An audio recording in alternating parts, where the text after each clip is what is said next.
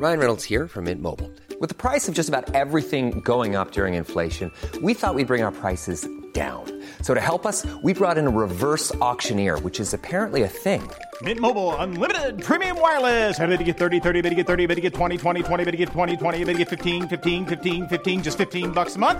Sold! Give it a try at mintmobile.com/switch. $45 up front for 3 months plus taxes and fees. Promo rate for new customers for limited time. Unlimited more than 40 gigabytes per month. Slows full terms at mintmobile.com.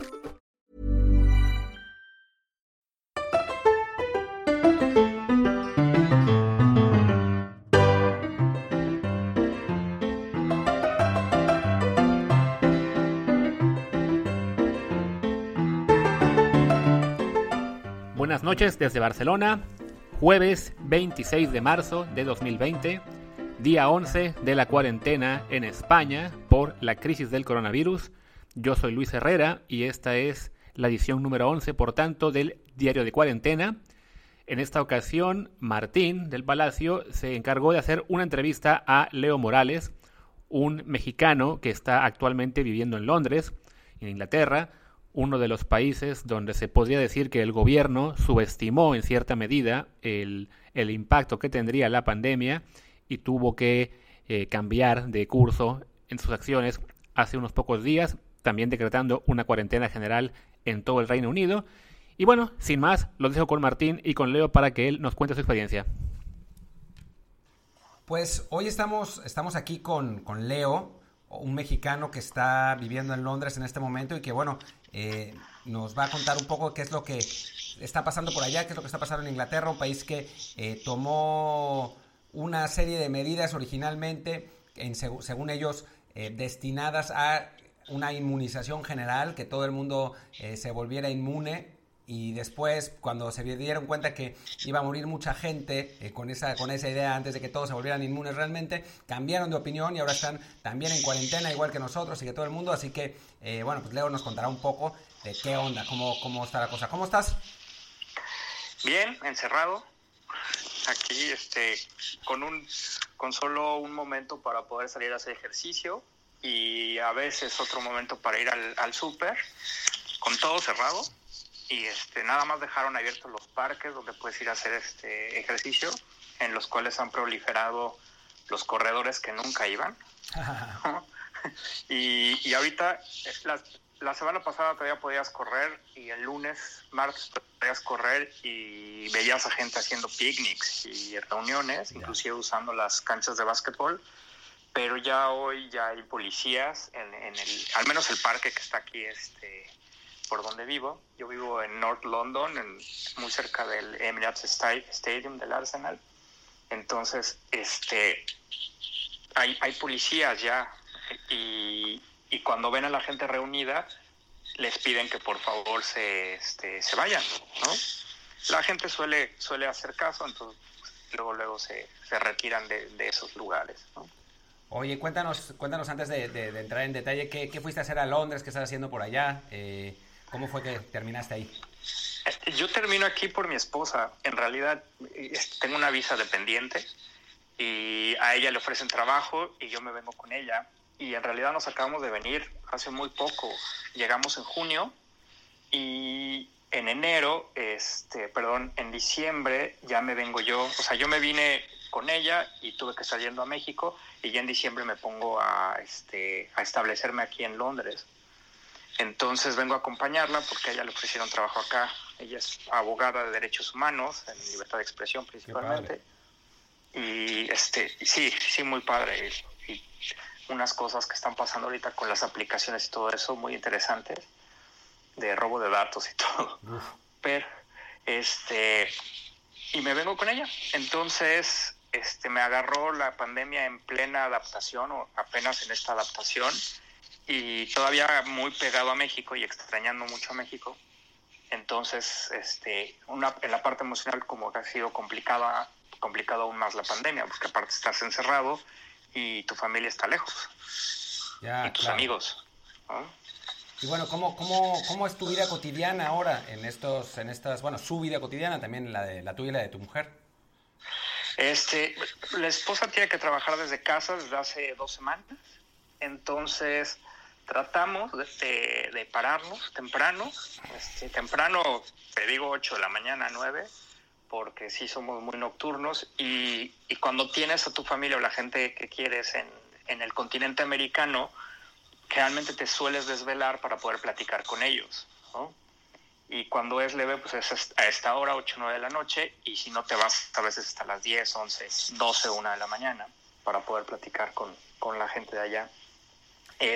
Nos levantamos, generalmente yo me voy a hacer ejercicio, ella se queda trabajando, desayunamos, estamos trabajando los dos y a ella le gusta hacer ejercicio más o menos a mediodía, que sale, y ya en cualquiera de esas dos opciones, el que salió a hacer ejercicio, alguno de los días va al súper.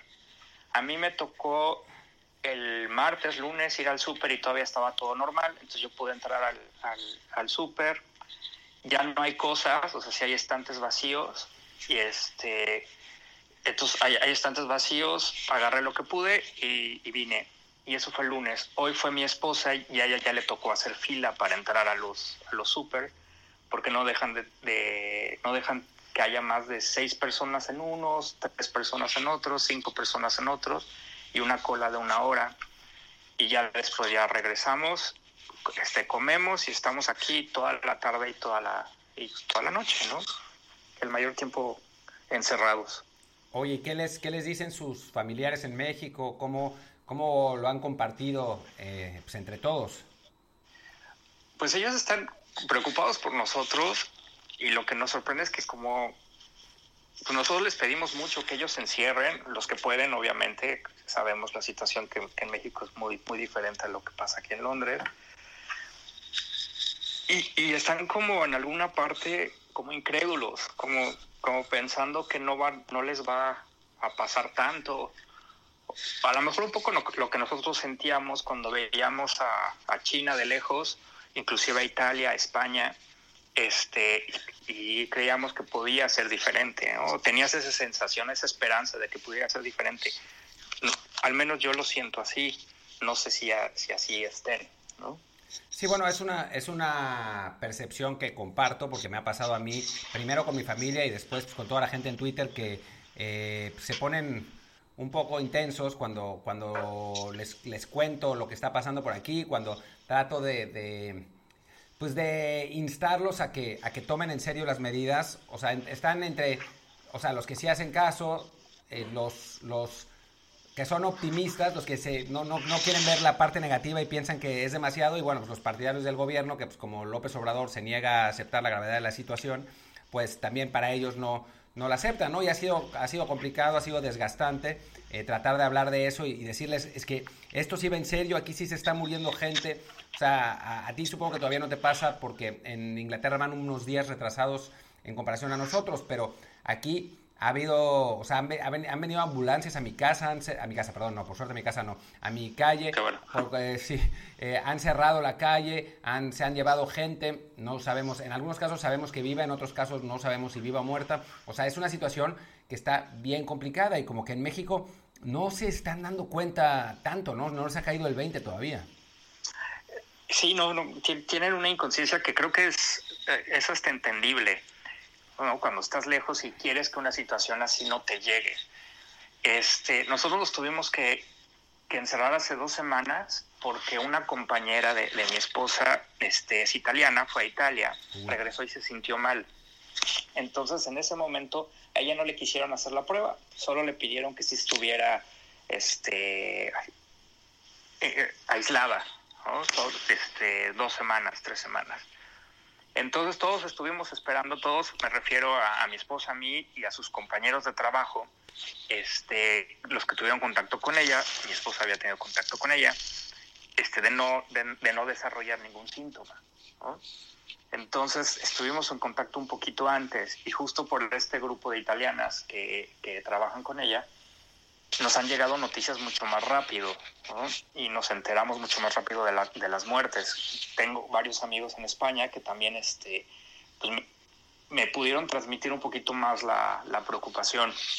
A nosotros apenas hoy nos tocó el primer aplauso al sistema de salud, y es impresionante y cómo la gente se empieza a unir alrededor de eso, porque las historias no tan cercanas como a ti, todavía no llega ninguna ambulancia, todavía no llega esta parte que ya la empiezas a vivir, pero ya las historias en Reino Unido sobre los doctores que no pueden ver a sus hijos porque pues están en contacto con el coronavirus, entonces te mandan fotos de viendo a sus hijos a través de una ventana, los clásicos de los rostros todos lastimados. Entonces hay una gran expectativa al respecto de lo que va a pasar con el NHS, que es el sistema de salud, que aparte es un bien preciado aquí en Reino Unido, y lo es, ¿no? Porque es lo que tenemos para defendernos aquí, ¿no? Pues bueno, con eso, utilizando el NHS como argumento falso, ganó el Brexit finalmente, ¿no? O sea, fue el argumento más fuerte, que el dinero que se desperdiciaba en la Unión Europea iba a ir al NHS, que es el National Health Service, el Servicio de Salud Pública inglés. Al final fue mentira, no era cierto lo que habían dicho, pero bueno, lo utilizaron para, precisamente, es tan importante que lo utilizaron para conseguir que Inglaterra saliera de la Unión Europea. Así que claramente pues es algo muy, muy relevante para los ingleses y que va a estar sin duda en el ojo del huracán, ¿no? ¿Cómo es la perspectiva? O sea, están confiados en que se va a poder hacer algo, porque Inglaterra además reaccionó tarde y mal, ¿no? Estaba lo del herd immunity, que se llama, que es el que nos vamos haciendo autoinmunes a través de que todos nos contagiemos, entonces nos volvemos autoinmunes, ¿no? Tiene que ser arriba del 70-80% de la población. Pero el gran detalle es que para que esto funcione al 100%, pues necesitamos una vacuna. Hay documentos del gobierno inglés, pues donde estudian esto, y más bien lo que ellos están esperando son varias oleadas del COVID y COVID-19, y tratar de que el encierro sea lo menos, no quieren llegar a la cuarentena total, cosa que ya ahorita veo muy imposible, ¿no?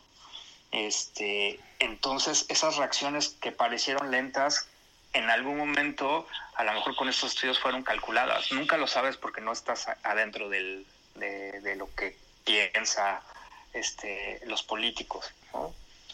Pero pues reaccionaron y de repente ya nos empezaron a encerrar hasta que ya estuvimos. Se jugó el Atlético de Madrid contra el Liverpool aquí en Liverpool, y pues no fue una buena idea, ¿no? En Liverpool es uno de las ciudades que más casos hay. Sí, sobre todo además porque Madrid ya era uno de los epicentros de la enfermedad en Europa, y fueron 3,000 aficionados del Atlético a ese partido, ¿no? Efectivamente. Pues, sí, lo que puso más peligrosa la situación. ¿Y cómo está la opinión pública en Inglaterra? ¿Qué es lo que esperan?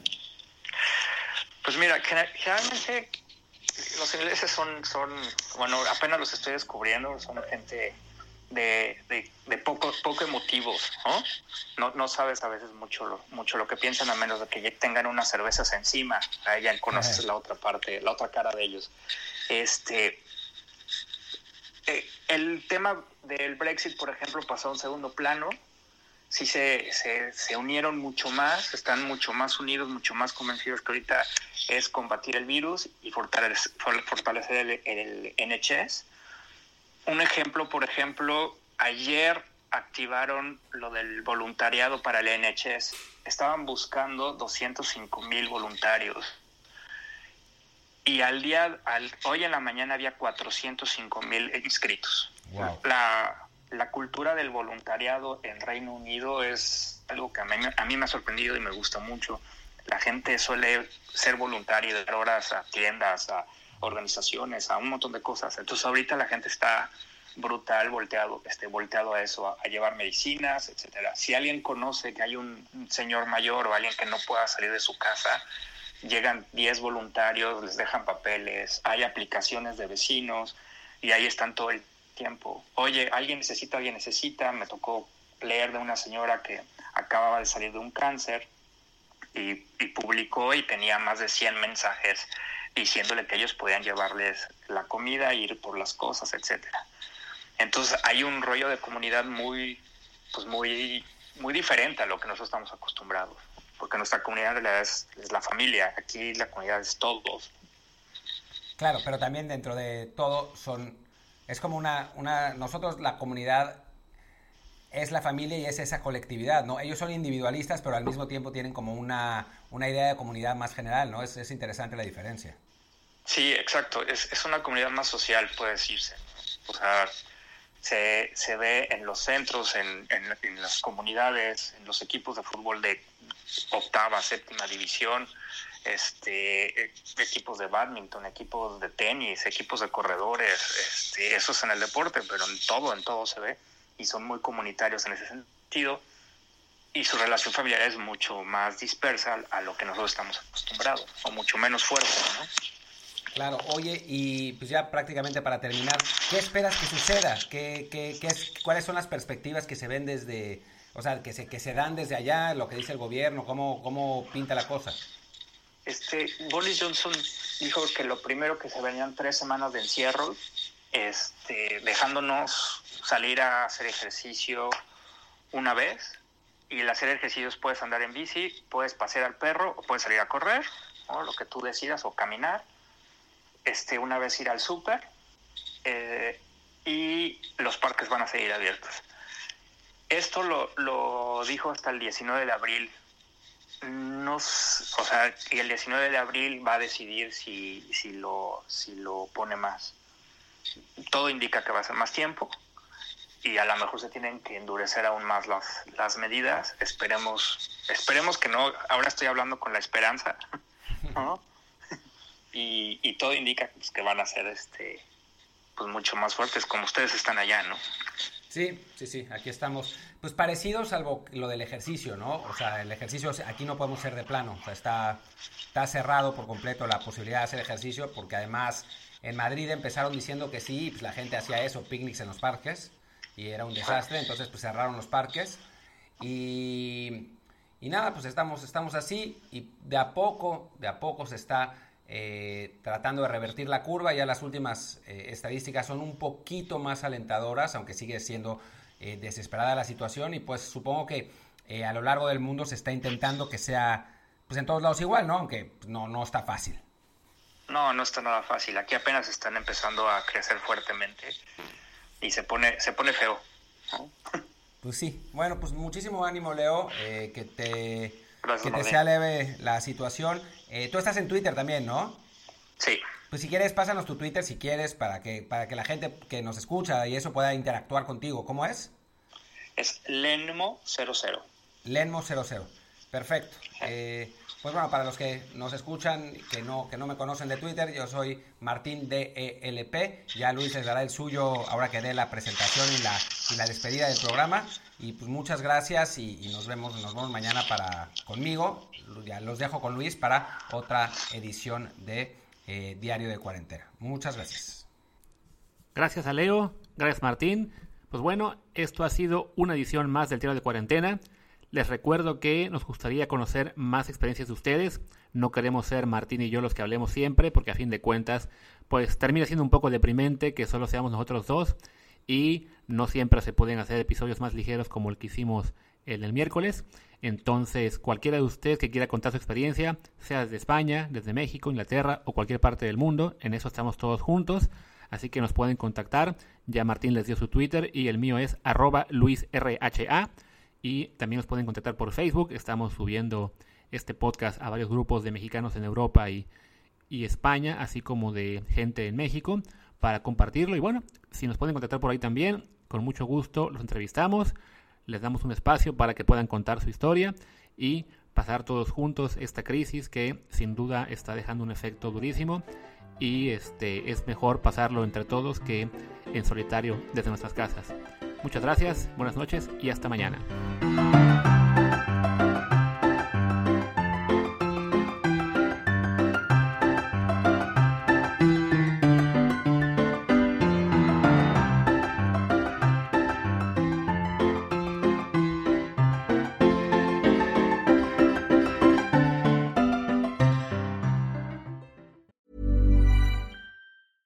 Hey, it's Paige DeSorbo from Giggly Squad. High quality fashion without the price tag. Say hello to Quince. I'm snagging high-end essentials like cozy cashmere sweaters, sleek leather jackets, fine jewelry, and so much more. With Quince being 50 to 80% less than similar brands. And they partner with factories that prioritize safe, ethical, and responsible manufacturing. I love that. Luxury quality within reach. Go to quince.com/style to get free shipping and 365-day returns on your next order. Quince.com/style.